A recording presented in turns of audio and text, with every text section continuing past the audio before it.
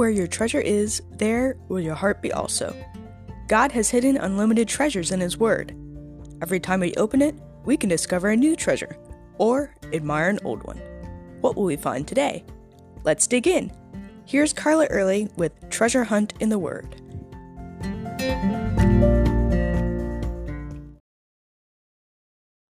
As we've talked about for the past couple of days, there were so many times in the Gospels, the people, especially the disciples, marveled at Jesus, His miracles, His words.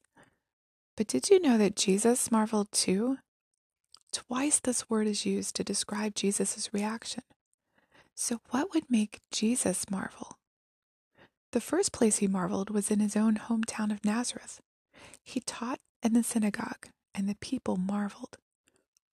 In Mark 6 it says, "And many hearing Him were astonished, saying, 'Where did this man get these things? And what wisdom is this which is given to Him, that such mighty works are performed by His hands? Is this not the carpenter, the son of Mary, the brother of James, Joseph, Judas, and Simon? And are not his sisters here with us?' So they were offended at Him. But Jesus said to them, 'A prophet is not without honor except in his own country, among his own relatives, and in his own house.' Now He could do no mighty works there, except that He laid hands on a few sick people and healed them. And He marveled because of their unbelief. Then He went about the villages in a circuit, teaching." Wow, Jesus marveled at their unbelief. They knew Him. He'd grown up there. But to them, He was just Joseph and Mary's kid. They still didn't believe. This amazed Jesus, but it didn't stop Him. He just went on to another town. Of course, we don't want Jesus marveling at our unbelief, so let's look at another example. The second time we find Jesus marveling is in Matthew 8 and Luke 7, as Jesus is entering Capernaum.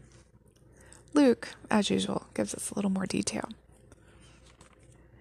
"A certain centurion's servant, who was dear to him, was sick and ready to die. So when he heard about Jesus, he sent elders of the Jews to Him, pleading with Him to come and heal his servant. And when they came to Jesus, they begged Him earnestly, saying that the one for whom He should do this was deserving, for He loves our nation and has built us a synagogue. Then Jesus went with them.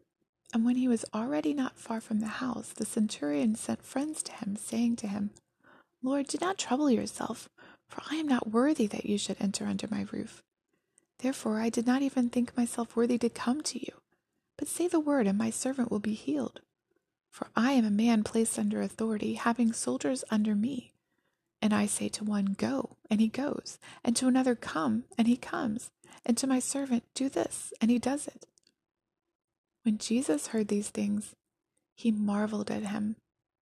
The centurion is a Roman soldier, a foreigner, part of those who were in control of the area. He could have just commanded Jesus to come to his house and heal his servant. But because of his dealings with the Jews, he had learned a lot. One thing is, they don't do well being commanded to do things. Another is that their law says they're not supposed to enter the home of a Gentile. He'd also learned about their God, and when he heard about Jesus going around healing people, he realized this was God.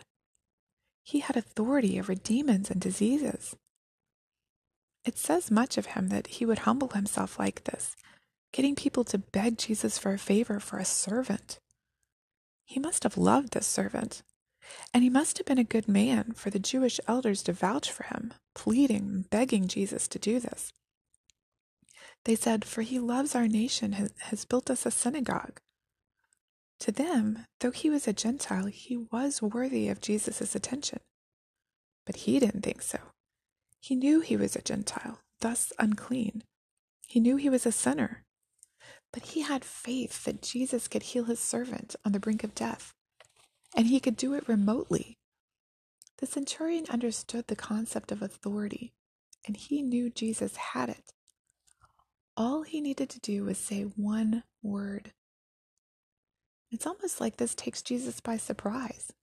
Verse 9 says, "When Jesus heard these things, he marveled and told the crowd I have not found such great faith, not even in Israel. It's like he stepped back and said, wow. So what makes Jesus marvel? When people have every reason to trust him and they don't. And also when someone comes in humility and faith. He marvels when people grow up in the church and know who he is, yet reject him or have no desire to grow or work for him. And he marvels at those who have no background in Christianity and just hear about him once and come running into his arms. Does he marvel about anything in your life?